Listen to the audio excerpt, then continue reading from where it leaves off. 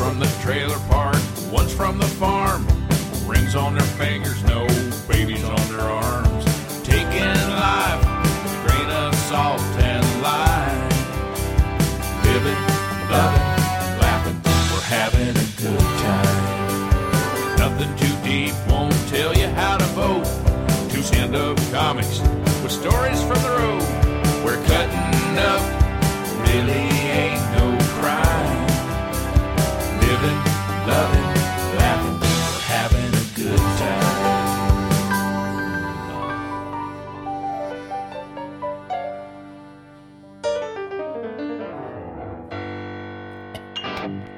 This podcast is on fire. We're going to read some fan mail. We're going to talk about how to produce your very own comedy show and talk about food poisoning. This is the We're Having a Good Time podcast.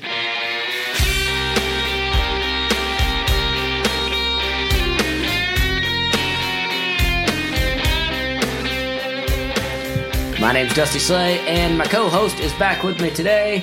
She is Hannah Hogan. Back better than ever.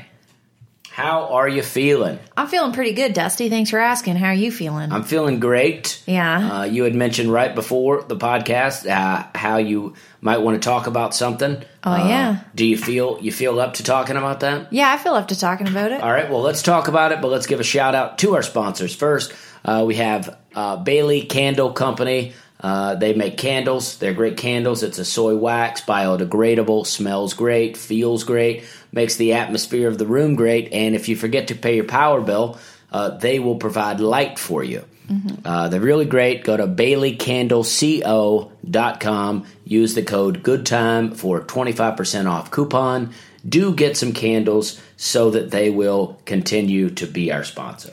But you got to remember to trim that wick. You do got to remember to trim the wick. You got to trim that wick. When you lighting candles, every new time you light it, you got to trim that wick, baby. That's right. Got to get that trimmed up wick up. You got to trim that wick. Wick trim. Now, before we get into my favorite segment, which is where we've been, where we're going, we're going to talk about Hannah's mental breakdown. Yes, So, with traveling the way that we do, sometimes we're on the road all the time and we always want to accept gigs. So we get these gigs and we're like, yes, we'll do that one. Yes, I'll do that one. Yes, I'll do that one. And then you go back and you look at the map and you go, oh gosh, the next week is going to be terrible for me with driving. Because comedy can be stressful, but what really is stressful is the driving to get from gig to gig.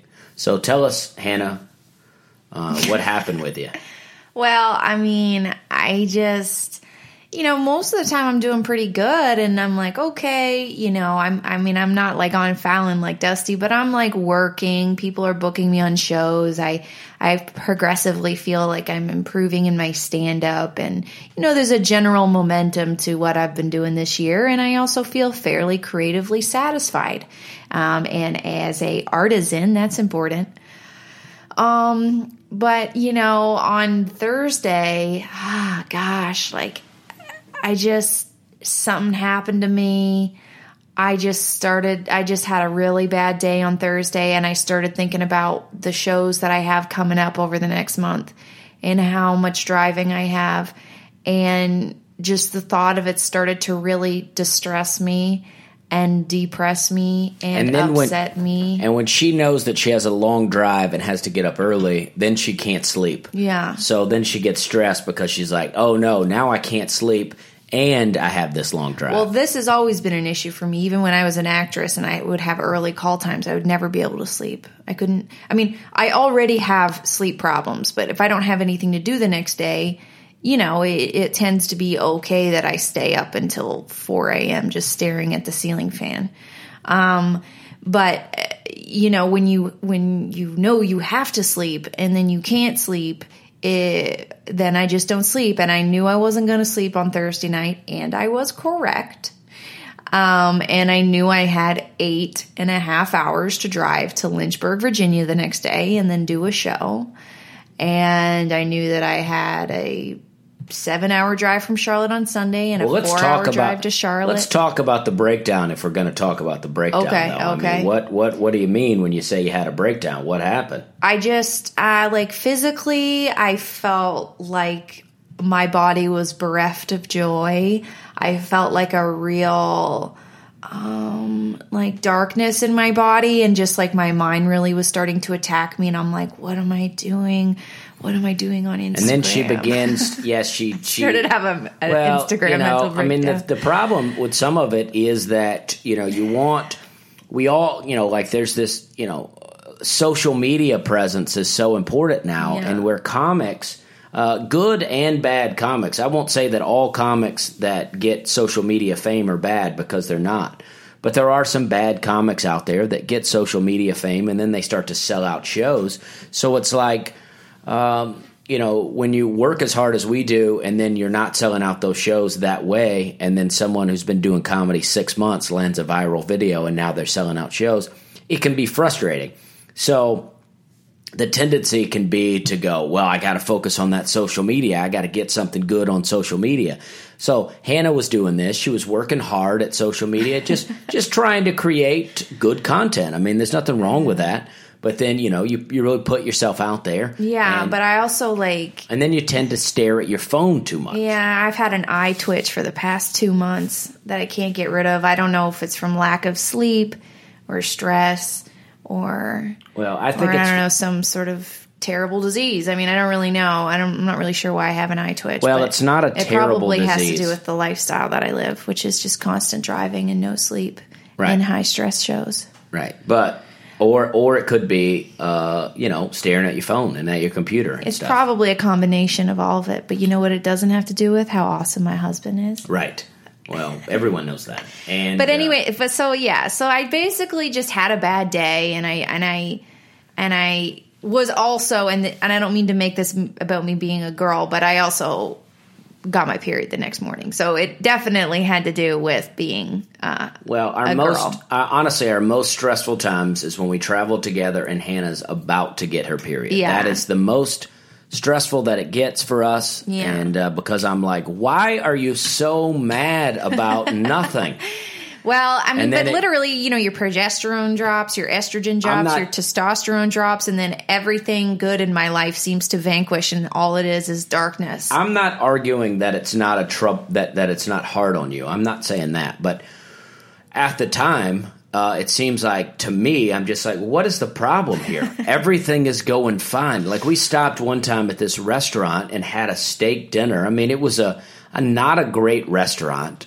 But we still had steaks, and then we get back in the car and we get into a fight, and Hannah's like yelling at me about how we have to start eating better. And I'm like, to some people in the world, we just had a steak dinner and you're mad at me about it. You know what I mean? Yeah. And it's like, but that was very talented. I can really, no matter what the situation is, I can find a great way of looking at it or a terrible way of looking at it. Right. I mean, our careers are going great. Our lives are going well. And, and Hannah can find a way to be like, this is all going bad.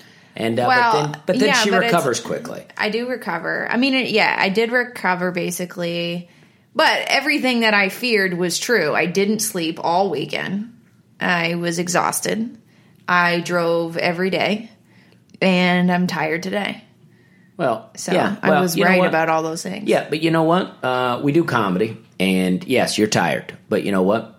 Everybody works, and everybody's tired. Yeah. Everybody's tired. Everybody's stressed. Everybody has nights where they don't get sleep, so...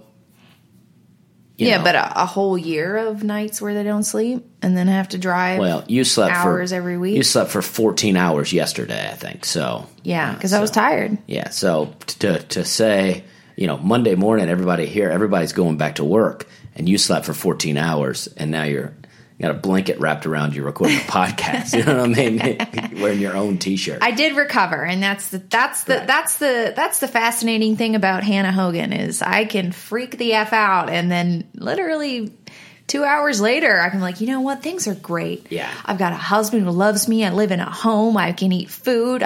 People like me. I'm booking. I've got all these things going on. I've got ideas. I've got future. I've got the hope. I mean, this time last year, we were living in a 200-year-old house, a house that I miss, but we were living in a 200-year-old house with no central heat and air conditioner. We had window units. We had rats in the house. We had different kinds of insects. We had 4 other roommates. We had why wasn't I depressed then? We had you were, and we had a really creepy guy that lived in one of the rooms. That we had a girl comic stay with us, and we put her in the spare room. And I got so freaked out that our creepy roommate was gonna, because the creepy roommate at the time had come to a comedy show and hung out with us. I liked him.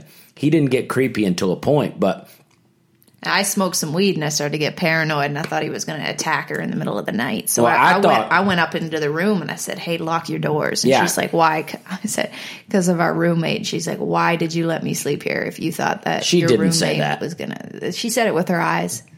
Yeah, but she was very nice. But yeah, we were freaked out about it. So let's get to our segment. My favorite segment: where we've been, where we're going. Where they going? Where they been? Where they going? Where they been? Where we're going, where we've been. All right. That's a good time right That is there. a good time. That's That a is good a good song. time. So, and shout out to Matt Price, again, for putting that together for us. All right, so Hannah, where have you been? Well, as I was just discussing, I have been on the road. I was in Lynchburg, Virginia on Friday night, and that was a breast cancer fundraiser. It was a corporate gig, and it was something for Laugh for the Cure. I worked with a gentleman named Sid Davis. Very nice guy. Who I'd worked with before. And I had a good time. I had a fun time. It was a good experiment. I had to basically work clean. And when I say basically, the jokes that didn't work were not clean, and I quickly adjusted. But it was fun, and I was grateful for them having me there, and everybody was dressed up and looking pretty. Great. And then the next day, we both went to Charlotte, North Carolina, to the Comedy Zone, and we did a brunch show with Blair Nias. Yeah. And it was great. Had a lot of fun people in there. Chris Buck, Ian Abner, just a few people. There was several people on the show, but, those are some, people I know real well, and we had a good time. We did have a good time.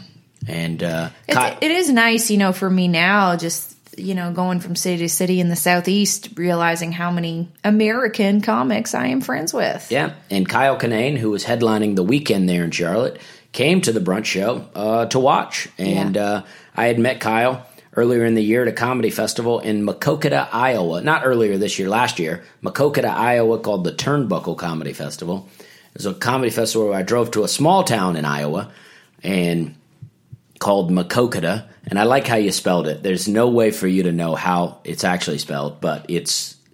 Anyway, so you drive to this small town, and then you ride down these country roads until it turns into a dirt road.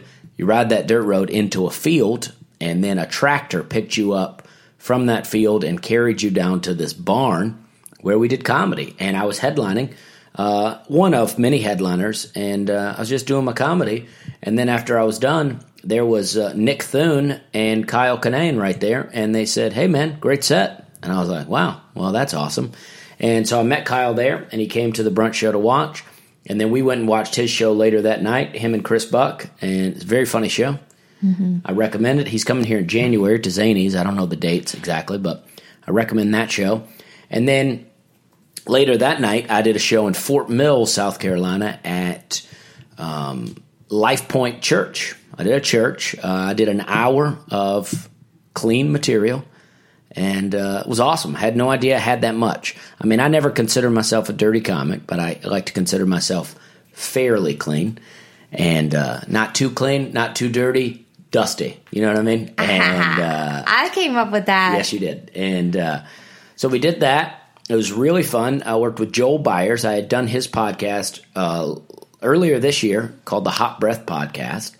And we had a really good time. Christopher Roop put that show on. He's a pastor there at the church, one of the pastors. And it was fun. I mean, I don't really consider myself a church comic, but I enjoyed doing that. And I like it, because as I've always said, I want to be able to entertain everyone. I want to be able to work all venues. So that was really fun. I had a great time at the brunch show at the Comedy Zone. You got a standing O, didn't you? I did. And you can't say that about yourself, but you told me that you got one. So yeah, everybody needs to know Dusty got a standing O. I did. It was really great. I enjoyed it. And is everything okay? Yeah, I think so. We got a new GarageBand system here. Yeah, it just seems like it's recording over something, but as long as it's recording over it and not adding that in, we're going to be fine. Should we stop and check? Nah, we're just going to go with it. All right, so that is where we've been. Now, where are we going? I'm going to New York tomorrow. That's why we're doing the podcast on Monday. I'm doing a showcase for True TV, which is really fun. I don't know exactly what that means, but I'm flying up there. I'm going to stay with my buddy Evan Burke, and we're going to hang out. Evan's moving to L.A. soon to take a big job, and I don't know if he wants me to say where, so I'm just saying he's moving to L.A., take a big job, and so this might be my last chance to go hang out with him in New York. So I'm excited about that. Hopefully see him and a couple of other my buddies. But me and Hannah on Friday, September 28th, we're going to be in Hapeville, Georgia, Hapeville, Hapeville, Georgia, right outside of Atlanta at Arches Brewing Company. We'll be doing a show for an organization called Serenity Steps, which is an organization that helps people that have been victims, helps sex workers and victims of sex trafficking. It's an organization this will be my third time doing a show with them. I really like all the people there. The ticket prices are fairly expensive, but it's because it is to raise money for this organization. We'll do 2 shows, one at 7, one at 9. Great organization. I mean, my understanding is that one of the guys has physically gone in and rescued people before, and they're very good, and they're great people, and me and Hannah are both going to do the shows. So one at 7, one at 9. I think. There's 2 shows. There's 2 shows. One ticket that you can buy a ticket for $30, which is just a flat ticket, and if you use the code FRIEND. You'll get $6 off. So you can get a ticket for $24. Or you can pay $40 for a ticket and get 2 free beers. So if you plan on drinking, the $40 is probably the way to go. I get it if you can't make it. I'll see you at the bar. I get it if you can't go because it's pretty expensive. I mean, but it's really worth it. I mean, it's going to be a really great comedy show because we're hilarious. And it's for a great organization. So please come. And have some drinks. I've been drinking lately. Yeah, Hannah has been drinking lately. So that is where we've been, where we're going. And, okay. So. I'm having fun this podcast. Are you? If you had told me last Thursday that I would ever feel joy again, I mean, I wouldn't have believed you, Dusty. But look at that. Look at us. 4 days later, and I'm just back to... Same old Hannah. Well, I want to give a shout out to a couple of fan mail people. There's a guy named Nolan. He wrote an email to me last night, and he said his subject line is some dang fan mail. And I love that. He wrote a fairly long email, and I won't read all of it, but he had seen a few shows, and his girlfriend, he's from California, but he moved to Nashville, and his girlfriend is Canadian, who lives in Edmonton, Alberta. So he really relates to our experience as international dating couple. I mean, I dare you to find an American man that doesn't think Canadian women are great. Yeah. All I ever hear is like, Canadian girls are nice. Canadian girls are pretty. And you know what? Y'all are right. Also, this guy, Nolan, quit drinking 3 years ago. Wow. Who is he? Dusty Light?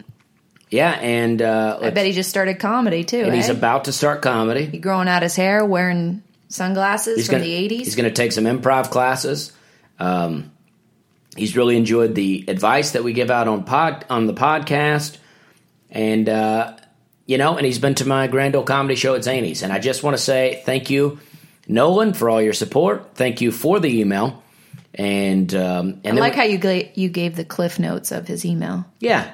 Well, and then we have Brock Trotter, who we'd already given a shout-out to. I sent him some stuff. He sent us a thank you email, so thank you, Brock. And then, I don't know if I should read people's first and last name, but we have one from Catherine. She left us a review. She said that she saw me when I opened for Theo Vaughn. Me and Hannah were both on those shows. She lives in Alaska. Yeah, she didn't have much to say about me on those shows. She lives in Alaska. She just left a review. I wanted to say thank you for that, 5-star review. And this is the kind of review I'm talking about.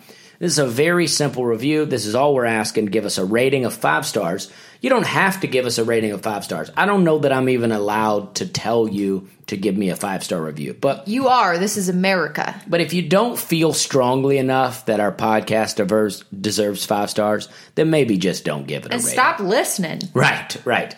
And she says, love it. Always excited to see a new episode of your podcast come up. So thank you, Catherine. Very simple, but very helpful. This one is from a guy named Cody. Wait, we should save these. We should just read one a week, not all of them all at one time. Well, I'm already committed now, so I'm reading them. This is the last one. This is from Cody, and he's found us both about a month back, and he's going to come to the Hapeville show. Oh, great. And he writes this. See you at the bar, Cody. He left this review, and this is my favorite review, and I'm going to highlight, as I get to it, the line that I enjoy the most. He says, Dusty Slay is a blue-collar comic for the rest of us. He relates to the Southern millennial, and this is the part that I love. He relates to the Southern millennial who might be too hip to be country and too country to be hip. He, along with the fantastic Hannah Hogan, present a fine podcast that's just a good time. Now, that line, who might be too hip to be country and too country to be hip, might be the greatest description that I've ever heard of me. Yeah, I think that's going to be going on your website somewhere. We're going to need to get that guy to be writing content for you. And I just think that that's so true. I never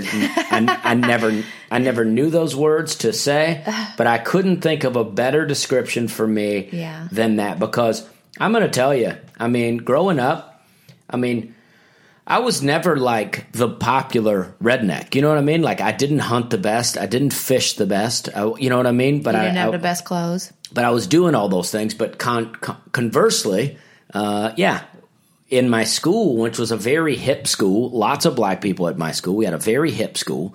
And I didn't have the cool clothes. I made it all work. And I managed to still be a cool person, but no one was like, man, that dude is hip right there. You know what I mean? The country kids weren't like, here's a real country guy, and the hip kids weren't like, here's a real hip guy. But I fell somewhere in between. Love that description. Really enjoy it.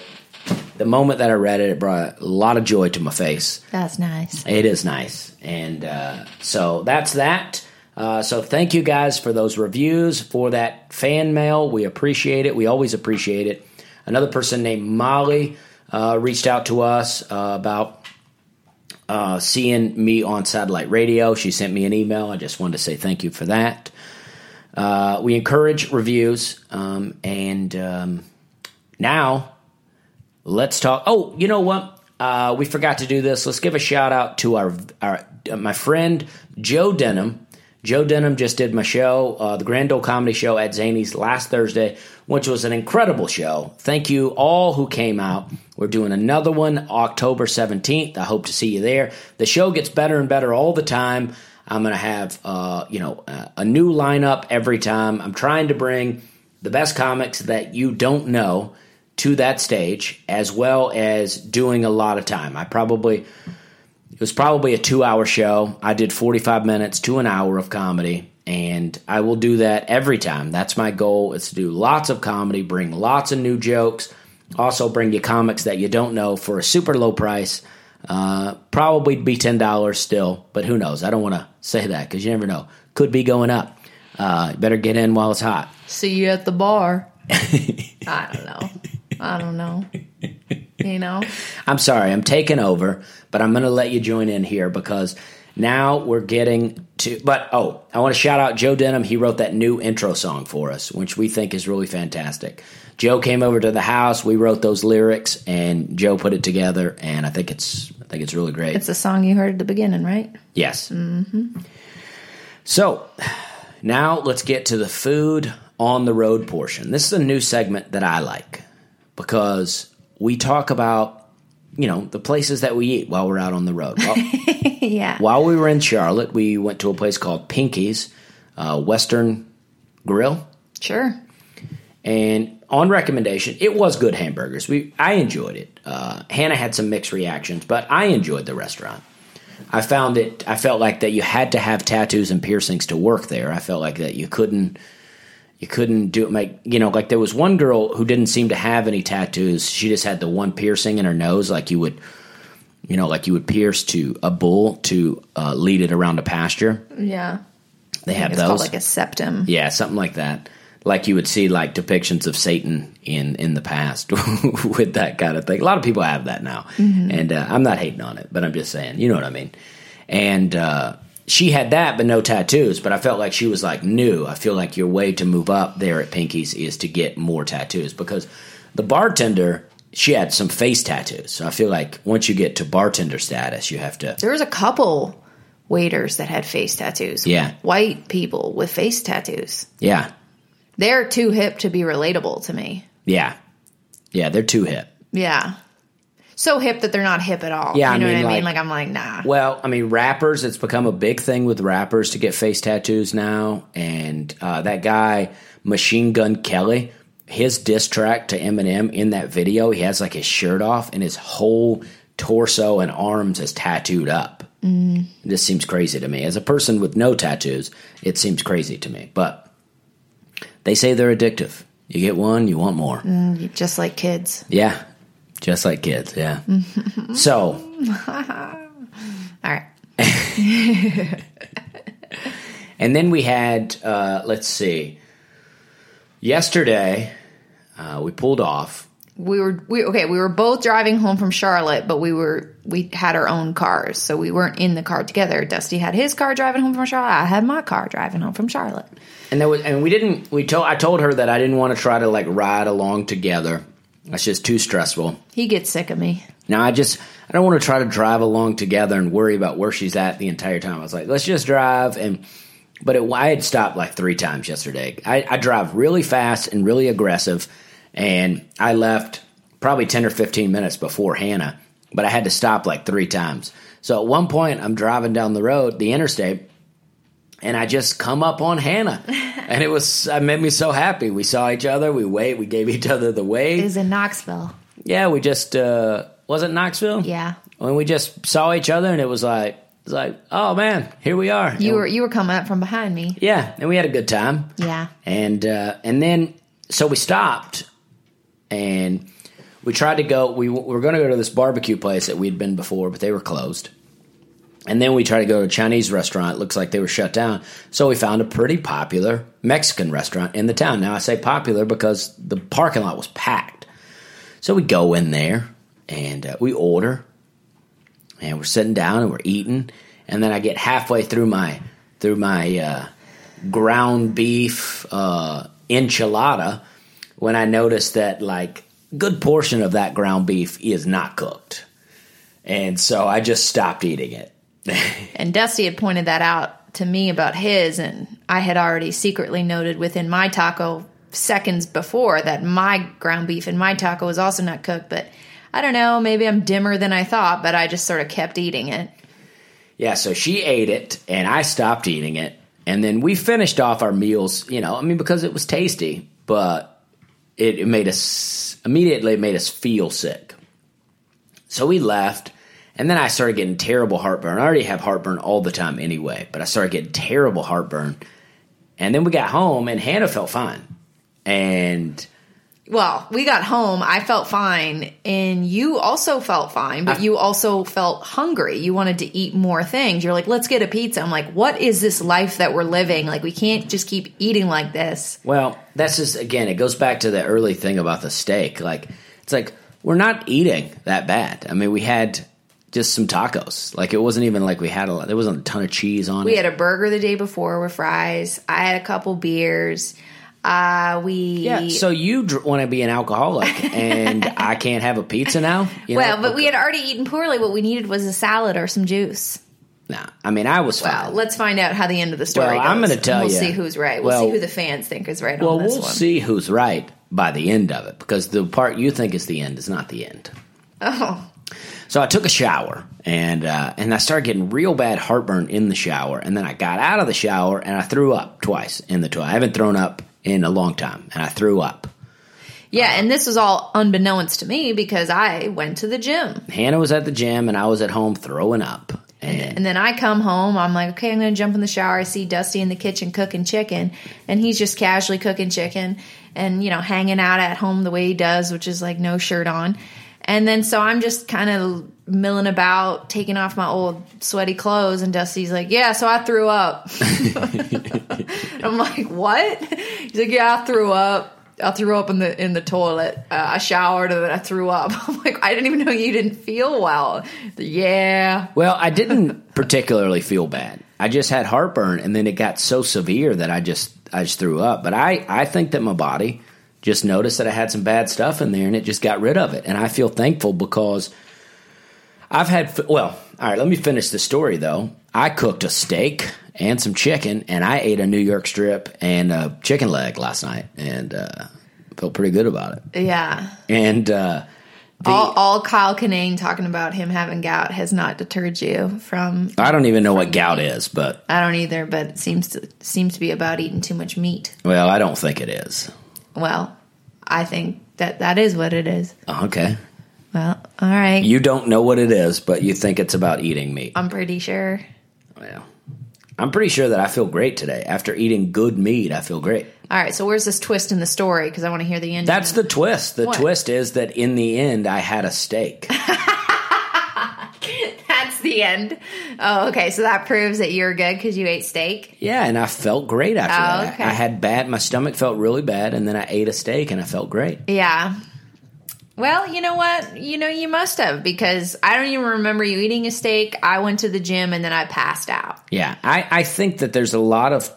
this is what I think. People go eat hamburgers, and then they feel bad, and they go, you got to stop eating all that red meat, right? Well, maybe you need to stop eating that terrible bread that the hamburger is on. That's the problem. It's the bread, it's the fries, it's the high fructose corn syrup ketchup. That's the problem with everything. It's not that meat. Meat is delicious. But I have gotten food poisoning before in the past, and it is awful. I'd like to tell a little story. Go ahead, Dusty. I don't want to say the restaurant because I eat there all the time. And I think if I got the food poisoning from that place, it wasn't their fault, and it was a fluke. But I eat there all the time. So this is what I want to tell. I want to lay this out real quick. I used to sell pesticides, and I sold in the Myrtle Beach area as well. And I had these 4 areas. I had, like South Myrtle Beach, North Myrtle Beach, and then Charlotte, North Carolina. And then after Charlotte, there was Wilmington, North Carolina, and I had submitted to a comedy festival in Wilmington. I was going to do a comedy competition, and I had just won something in Charleston, so I felt pretty good. I felt pumped. So I was like, I'm going to go do this. So maybe I hadn't won the thing in Charleston yet. Detail that doesn't make any difference. So I ate my food that morning, and then I got to my South Myrtle Beach store. By the time I got to South Myrtle Beach, 2-hour drive, I felt very sick. My stomach felt swollen. I got there, immediately went to the bathroom, right? And I was trying to throw up, but I couldn't throw up, right? So then I clocked in, went to the bathroom, spent my entire time in the bathroom, clocked out, left the store, went to Myrtle Beach, clocked in, went to the bathroom, clocked out, went to North Myrtle Beach, clocked in, went to the bathroom. Was there anything going on, or was it just you? Well, I don't want to get too detailed, okay. But let's just say the main thing I needed to happen was throwing up, and that wasn't happening. Other things were happening, but not throwing up. Ooh. You know what I mean? And my stomach continued to swell. Even though I was getting rid of things, my stomach continued to swell. Gross. And it felt big and hard. And so then I got to my 4th store in Charlotte, and I kept, every time I would grab one of those orange buckets from Home Depot, the orange, and I would take it into the bathroom. So I did 4 Home Depot. I did 4 Home Depots that day. I clocked into 4 stores. I did 0 work. All I did was sit in the bathroom the whole time. I felt terrible. So then on the last store, when I left Charlotte, I was heading on up to Wilmington. Now, I had gotten an Airbnb, which I had not an Airbnb, couch surfing, which I had never done. I set up a couch surfing thing. I had never done that. So I was going to stay with someone, and my stomach was super swollen. And I got a Sprite because I thought, you know what I need is to burp. If I could just burp and relieve some of this pressure, I'd be fine. So I'm headed up to Wilmington, and I'm on the interstate, and I hit the standstill traffic, right? And I'm in the right lane. And I'm drinking that Sprite, and all of a sudden I'm like, okay, here comes the burp. And I'm like, here comes the burp. And then the burp comes, but it is projectile vomit. And I spewed into the windshield of my car, all over the dash of my car. I pulled over. Now, we're in standstill traffic. There's cars all around me. I pull off to the shoulder. I get out. I'm throwing up. It's just spewing out of me as I'm running around the car. And then, I just want to be one of those other cars to just see that happening. Oh, my goodness. And then I ended up throwing up, and I had no towels in there. All I had was my favorite shirt. And of course. And I just used it to clean up the best I could. And then That's so nasty. So I ended up getting a hotel because I was like, I can't couch surf to someone's house. I got a hotel, but I didn't get the hotel before the comedy thing. I just kind of cleaned up in a bathroom of a gas station, and I changed clothes, and then I went in, and I felt so sick that I drew in the contest. We drew numbers, and I drew like number 5 of 10 people, and I was like, it's like the perfect position. But I traded for number 1 so I could do my set and get out of there. And I left and went to my hotel, and then the next day I had to get up. Are you eating at Tums right now? Yeah. And the next day I had to drive to Annapolis, Maryland to do a comedy festival. I did a comedy show on a boat, and it was just awful. And so my car smelled so bad already. Since I used to sell pesticides, when a bottle would break or something, we could write it off at the store, and the store would ask us to get rid of it. So what I would usually do is get pesticides and just give them to my friends that owned homes. But I usually had a lot of pesticides in my trunk. So you usually had that smell coming in. And then now there was this fresh throw-up smell. And the people that I was doing the show with in Annapolis lived in New York, and they asked would I drive them to Baltimore to go to the bus stop. And I was like, yeah, I'll drive you, but it ain't going to be a fun ride. And we all piled up in the car. It smelled so bad. The next few weeks, I got baking soda, and I just put baking soda on the dash to try to, like, suck up the smell. I just poured it all up in there just to try to soak up that smell. It was so bad. So food poisoning could be terrible. So what I'm saying is I'm thankful that I just threw up a couple of times yesterday and just got that out. Because food poisoning is death. Well, that's the first time I've heard that story. Is it? Yeah. And that's remarkable. I mean, that's a lot.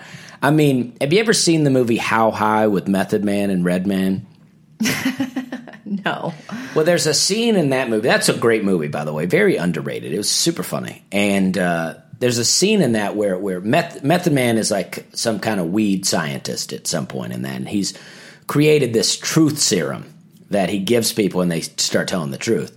But the side effect is that they projectile vomit. And there's a little Asian guy that's their roommate. And he vomits after eating the truth serum. And it's so comically gross.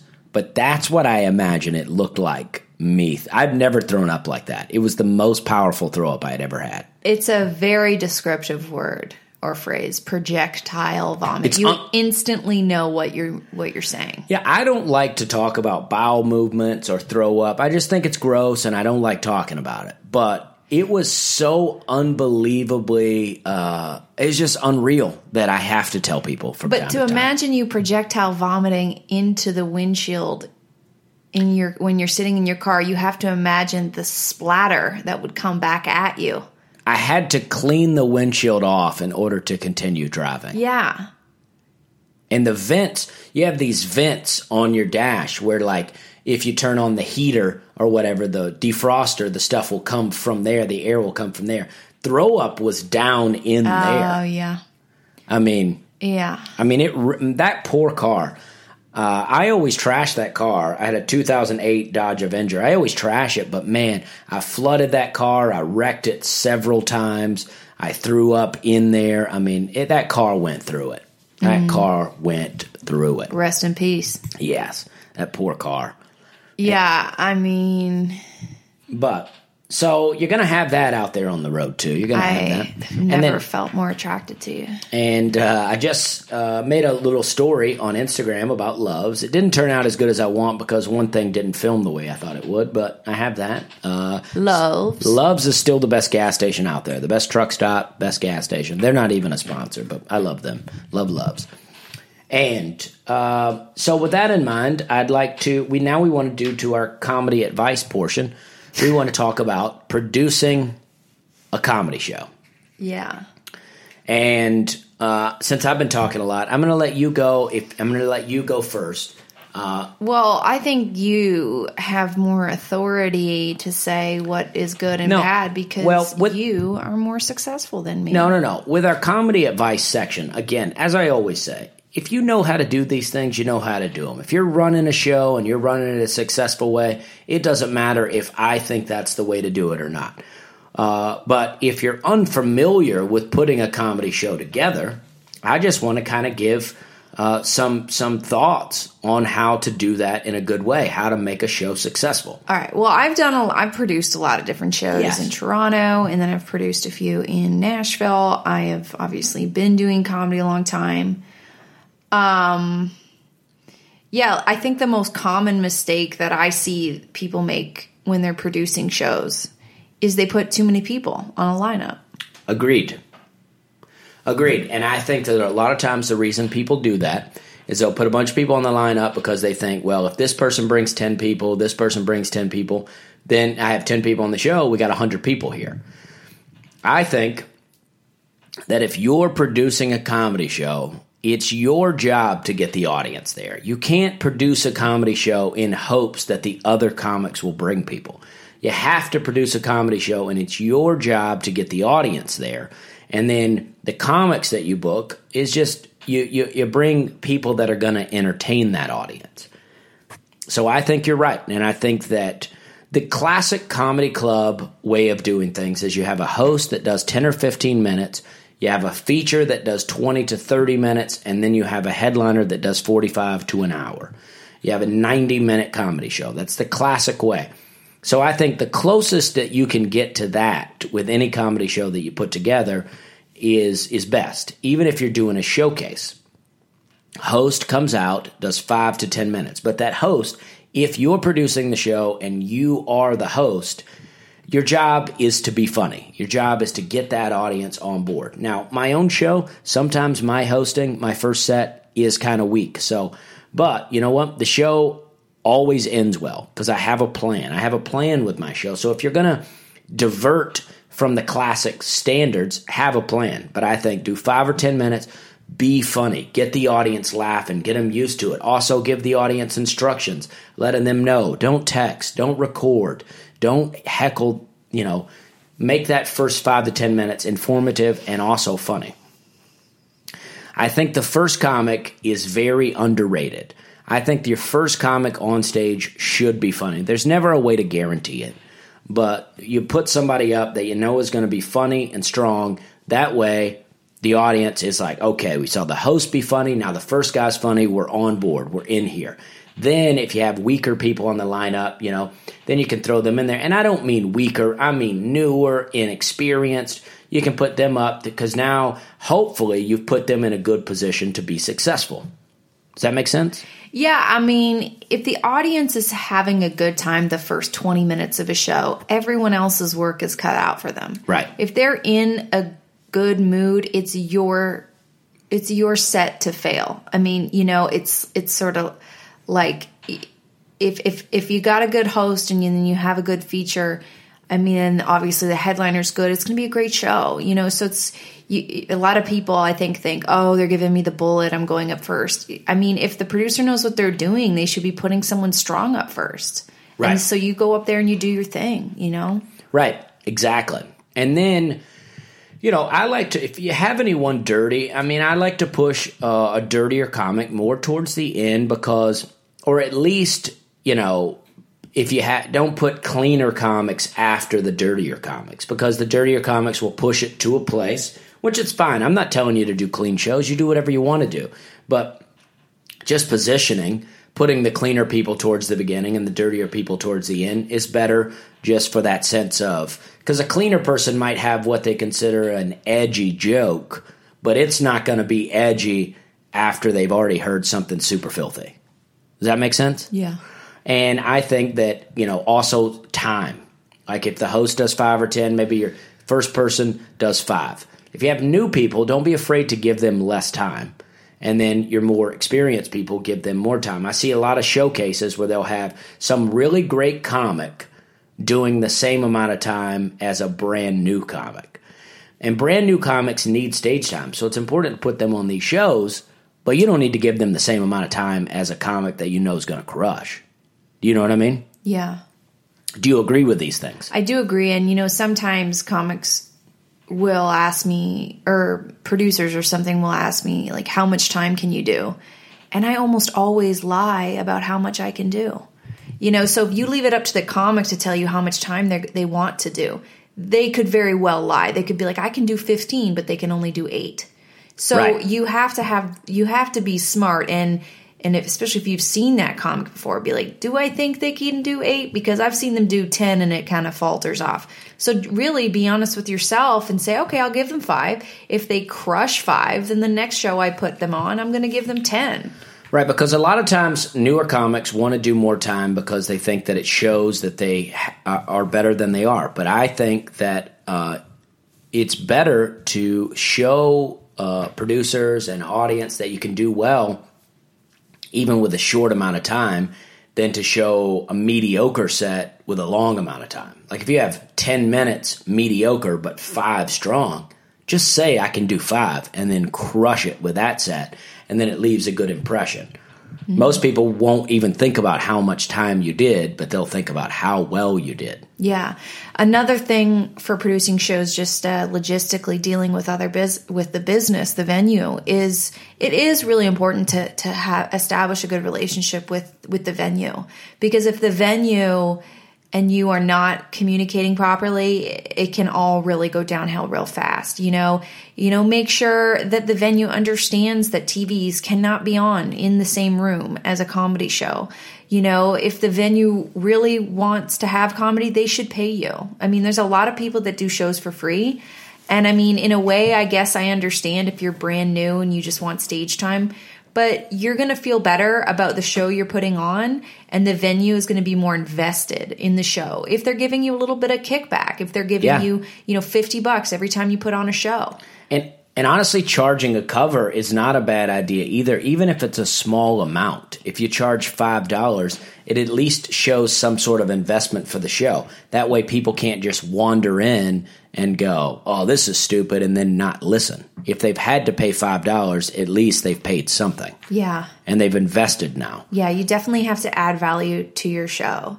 And also that will allow you to pay the comics. If you're able to give the comics a little bit of money, then you're going to be able to get better comics. Yeah, and I'm a big believer in like top-down management. So if you are producing the show and you book these comics and maybe you get a DJ or someone to help you with selling tickets, or the way that you communicate with your comics leading up to the show up until right before they go on stage, and your amount of professionalism that you treat the show is going to fall off onto the comics too. So if you reach out to the comic 2 weeks before and remind them that you're excited to have them on the show, tell them how much time they're doing, give them some friendly encouragement to shout it out on social media, And, and then when they come to the show, you give them a little chat before the show. This is what's happening. This is when you're going to go on. Here's the lineup. The more organized you are as a producer and the more serious you're taking your own show, the more serious the comics will too. Right. And if you have, I don't think there's anything wrong with talking about content restrictions, right? Now, some people get really sensitive about it, but in my own show, I don't ask people to be clean. But I ask people to not get out of hand with it, because what can happen, because nobody is really that bothered by some F-bombs or by, some sexual content. But when it gets graphic and you drop an F-bomb every other word, it can be real turnoff to audience members. And my thing that I think about is if a person leaves your show and says, man, that was really great, I'm going to tell my friends, then your audience can grow. But if people are leaving your show going, that was awful, I'll never be back, then they're going to tell people how bad it is, and then you're never going to grow the audience. So, thinking about that sort of thing is important to me. And then also, so don't be afraid to be like, listen, I just want to, keep it within reason, and that's, and also, I think people are very turned off to politics. So unless your show is a political show, then maybe try to steer away from that too. That's just my own personal advice. I think that is more of a personal. It is, but I'm sharing it. Yeah. And but I think that, if you have a show that's heavy political comedy, maybe say, hey, we're going to have a lot of political jokes. That lets people know that, hey, I like this kind of, because a lot of people like Jon Stewart. They like The Daily Show. They like all that. So if you like it, that could be right up your alley, Granted, none of the comics you have on your show are going to be as good as Jon Stewart, but he's the best at it. But also just setup wise, if you can get a stage, great. Sometimes you can do it on the floor and it's fine, but if you can get a stage, awesome. Sound system, very important. Try to not do an outside comedy show, and yes, no TVs.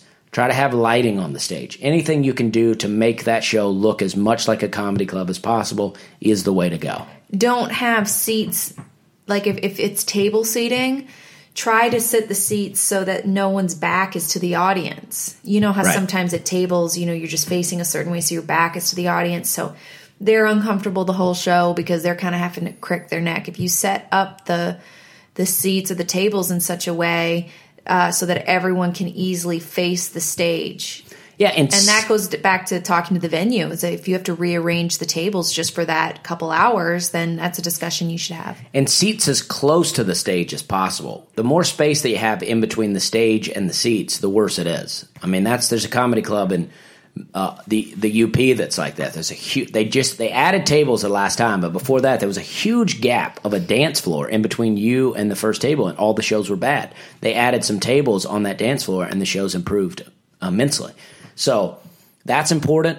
And yes, talking to the venue, like you said, is so important, because if the venue is like, yeah, we got a stupid comedy show later, then it's not going to be good. Because look at it the venue's point of view. If they give you their stage, but they're not paying you, right?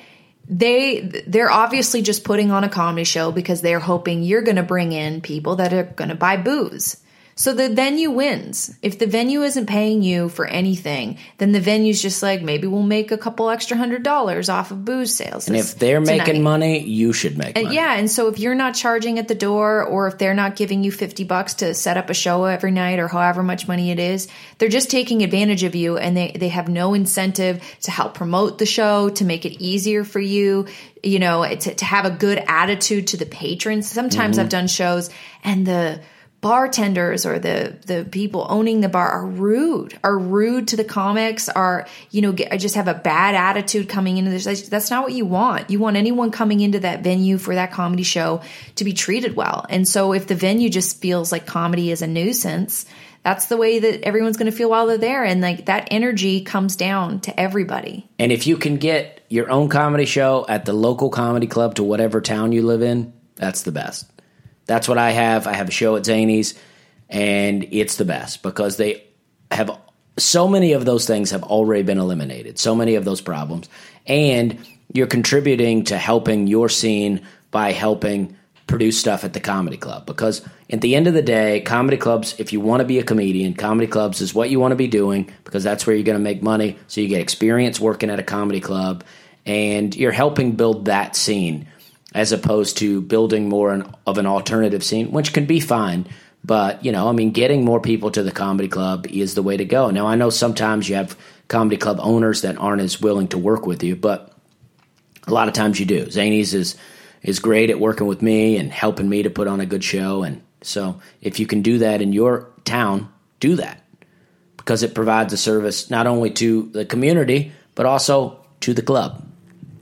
Yeah. Does that make sense? Yeah. And also someone said this to me recently, and I think that this is really funny and smart. Within every comedy community, there's cliques. There's people you like. There's people you don't like. There's people that don't like you. But what I notice it a lot more in a smaller scene, because there's less of us here, is, some bookers don't book people because they personally don't like them. But the person they personally don't like is good at comedy. So instead of just putting someone on a show and knowing they're going to do a good job and knowing they're going to make their audience have a good time, they book one of their friends who's terrible at comedy and who isn't going to give the audience a good time. So, and this is just a personal thing, I guess. Or don't let if the person did something egregiously terrible to you, obviously don't put them on your show. But if you have some sort of, if you're jealous of them, or if you're, they're just not to your taste, but they do well 9 times out of 10 in front of a comedy, and you live in a small town and there's only 20 people that you can ever book on a show, but you're deciding to not book this person because you have a personal vendetta against them. This sounds very specific. No, but I'm not even talking about a personal thing that happened to me. Someone was telling me about something that had happened to them, and he was just saying, he's like, I just don't understand why they wouldn't put so and so on their show, and I thought, well, it's because they don't like them, and I don't know. I just think, let your personal grievances go to the side. If you want to put on a good show, put the best comics on the show. I agree with you. Don't just not put someone on a show because you don't want to see them succeed. I mean, you want to see your show succeed, and you're going to do that if you put good people on a show, not just your friends who aren't good. I agree 100%, because it's professionalism is what it is. It's making sure that you have a good show. Now, there are people on scenes who will say what you've just said, and say the reason they don't get booked is because of some vendetta the person has against them, when in reality, a lot of times, people are delusional about how good they are. Absolutely. Absolutely. But I think, and that probably happens way more. People think that they're better than they are. But I'll just say this. I've put people on shows that I'm not close friends with, or that I even maybe think don't like me, or something like that. But I'll put them on a show and give them amount of time that I think that they can do. Not to make myself feel better that I rised up, but because I'm like, what? There's only so many people in this city I can put on a show. So, right. Be honest with yourself about how good you are, how good your lineup is, and if this person, even though you don't particularly like, the way they said something weird to you one day, put them on a show, Be honest with yourself, yes, about how good you are both ways. Some people are far too critical of themselves. Some people will be like, I'm not good. Don't beat yourself up, but also know whether you're getting laughs. And it's only for your own well-being. If you're going up and you're not getting a lot of laughs, be honest with yourself about it so that you can improve and get better. Because lying to yourself and telling yourself that you're better than you are is not going to help you get any better. There's no real metrics with comedy like there is with sports. I mean, if you're not running the mile in a certain amount of time, that's easily timed, and you go, well, I got to run faster. I got to train harder. It's the same with comedy, except that the judgment metrics aren't there.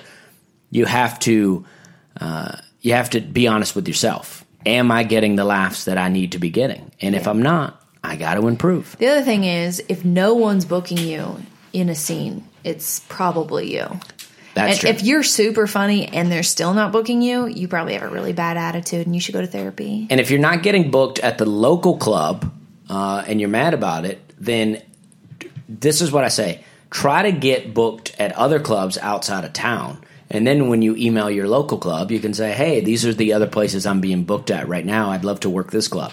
I mean, getting mad at the booker will only harm you. I've done it, and it only harms you. Yeah. Yeah. And I mean, it kind of goes back to, I don't know why you keep pointing at, what are you I'm pointing at the time. But what's going to happen? Well, I don't know. I just okay. Just try to keep it within an hour. Okay. I didn't understand. You kept pointing at the screen. I can't really see. And then I was holding up numbers. I know. I'm just like, I don't understand what you're saying. It's like how I had kind of a breakdown on Thursday, and everything about my life seemed to suck. Every negative thing I could possibly think about myself and my comedy just seemed to infiltrate my mind. And then over the course of the next few days, it just kind of passed, so the way you look at yourself and the way that, you see your life, you can change that. You can say, okay, I could look at it this way. No one's booking me. I'm terrible. And, I'm not getting any laughs. Or you could say, you know what, this is a great opportunity for me to stop drinking as much, to start going to the gym, to read self-help books, to try to write every day for 30 minutes. And use that kind of rock bottom to switch things around, So, we've all been in spots where we know we need to change things. And attitude is everything, and people can feel your attitude. And it's not, and just in life in general, you know what I mean? It's not too late to do things. It's never too late to do things, right? Like, I grew up really skinny, right? I was always super skinny. And then in my 20s, I discovered fried seafood, which is delicious. And I really got into drinking. And I got fat. And at one point, I had just decided, well, this is what I am now. I'm just a fat dude. I'm going to be fat now. And then I got to a place where I just didn't want to live like that. So I quit drinking. And I lost the weight. You know what I mean? In my 20s, I decided that I would just be fat now. And then in my 30s, I lost the weight. And I'm not saying that it's the same for everyone. I'm not saying that your struggle is easy. I'm not saying anything. But just in general, it's not too late, Like, I read this thing the other day. It's like, if you're like, oh, it's too late for me to start playing guitar, you look back 10 years from now and you go, man, if I had started playing guitar when I said it was too late, I would probably be pretty good at playing guitar right now. And it's like, those are the things. It's never too late. And comedy works differently for a lot of people. Some people started doing comedy really young and so they got way ahead of you. But to me, comedy's all about life experience. I mean, if you're not having experiences in life, then you don't have stuff to write about. So you got to get out and do stuff. Like, my power went out the other day, and I was pretty upset about it. One, I felt a little, I don't know, I just felt like somehow that I was letting my wife down and letting myself down by letting the power go out. But I ended up with a pretty good bit out of it that's really funny and working well for me now. So it's like, you got to be looking around for those things, Yeah, and you felt a little embarrassed. Right, that's the word. Towards me, and I honestly didn't care. So it was all in your head. Yeah. That was something to be worried or ashamed about. I mean, it wasn't like I didn't care that we didn't have electricity, but I wasn't like, oh my gosh, upset or, I don't know, ashamed or anything like that. I'm past that now, but yes. But I mean, I'm just saying that bad thing, seemingly bad thing that happened, turned into a great thing. Turned into a good comedy bit. Yeah. That I'm going to be able to capitalize on, and that's what you want to look for. All these bad things that are happening. If you decided to be a comic and then a lot of bad things that start happening to you, maybe that's material. Absolutely. And it's not too late to change your attitude. When I was 23, I booked TV shows. I was on a national Canadian TV show, and then I felt like, the writers weren't writing for me, so I was all bummed out. So I started doing stand-up. But I kind of came into the scene as this kind of cocky 25-year-old or whatever, thinking I was hilarious and whatever. For numerous reasons, I had a pretty bad attitude. And I felt like no one liked me, and probably a handful of people didn't, But I really started to realize that my attitude was a problem, and I was getting into fights with a lot of guy stand-ups and stuff like that. And at some point, I just made a decision to to start trying to be friendly to people and also be friendlier to myself. And then it didn't happen overnight, but slowly my whole attitude changed and my whole energy changed, and I became more friends with people. And, you know, people forgive you. People notice changes, and I don't know, I just think it's important for people to know that. Yes. And if you worked at Hyman's with me, or if you've ever worked at Hyman's, you'll probably hate that I'm about to read this. But Hyman's motto was always attitude is everything, right? Now, at least that was the, you know, and I enjoyed it. I like Eli Hyman, and this was a quote that they used to have around there. It's by Chuck Swindoll. Do you mind if I read this? I would enjoy it so much, Jesse. It's totally cheesy, but it says, "The longer I live, the more I realize the impact of attitude on life. Attitude to me is more important than facts. It is more important than success. It is more important... Oh, okay. I can't read. It is more important than success, than what other people think or say or do. It is more important than appearance, giftedness, or skill. It will make or break a company, a church, a home. The remarkable thing is we have a choice every day regarding the attitude we will embrace for that day. We cannot change our past. We cannot change the fact that people will act a certain way. We cannot change the inevitable. The only thing we can do is play on the one string we have, and that is our attitude. I am convinced that life is 10% what happens to me and 90% how I react to it. So it is with you. We are in charge of our attitudes." And that is by Chuck Swindoll. Mm-hmm. And I always think that's such a great quote because, you know what? I mean, there's bad things happening all the time to people, and certain people's bad things are far greater than others. And I have a cousin right now who has cancer, and she's going through a lot of treatments, and it makes me sad to see. And but her attitude seems to be very good throughout it, and I mean she has kids, and that's an inspiration for her family, and stuff like that. And it's like bad stuff's going to happen to you. Bad stuff has happened to you, and it will happen to you again. And your attitude is. Yeah, I saw my friend Benton Ray is a comedian, really funny guy here in Nashville. He quoted something the other day. He said, remember the time that you wanted all the things that you have right now, because you forget that not so long ago, the things that you have now were the things you wanted. Totally. And that really resonated with me because I always wanted a loving husband who loved me for who I am. And now I have that. And then even just less than a year ago, I was stressed out about my green card and didn't know if it was going to happen. And that was the most important thing. And then I got it. And then, last Thursday, I freak out about worrying about some things. And you forget about the things that you wanted, and then you got them. So that is important. Okay, well, Dusty just got a phone call from someone that he had to talk to at 2, and I am now alone in this room. But he did hear me say that last thing, and this sort of turned into like a self-help episode. But, attitude is important, and thanks, y'all, for listening to the podcast. This is We're Having a Good Time.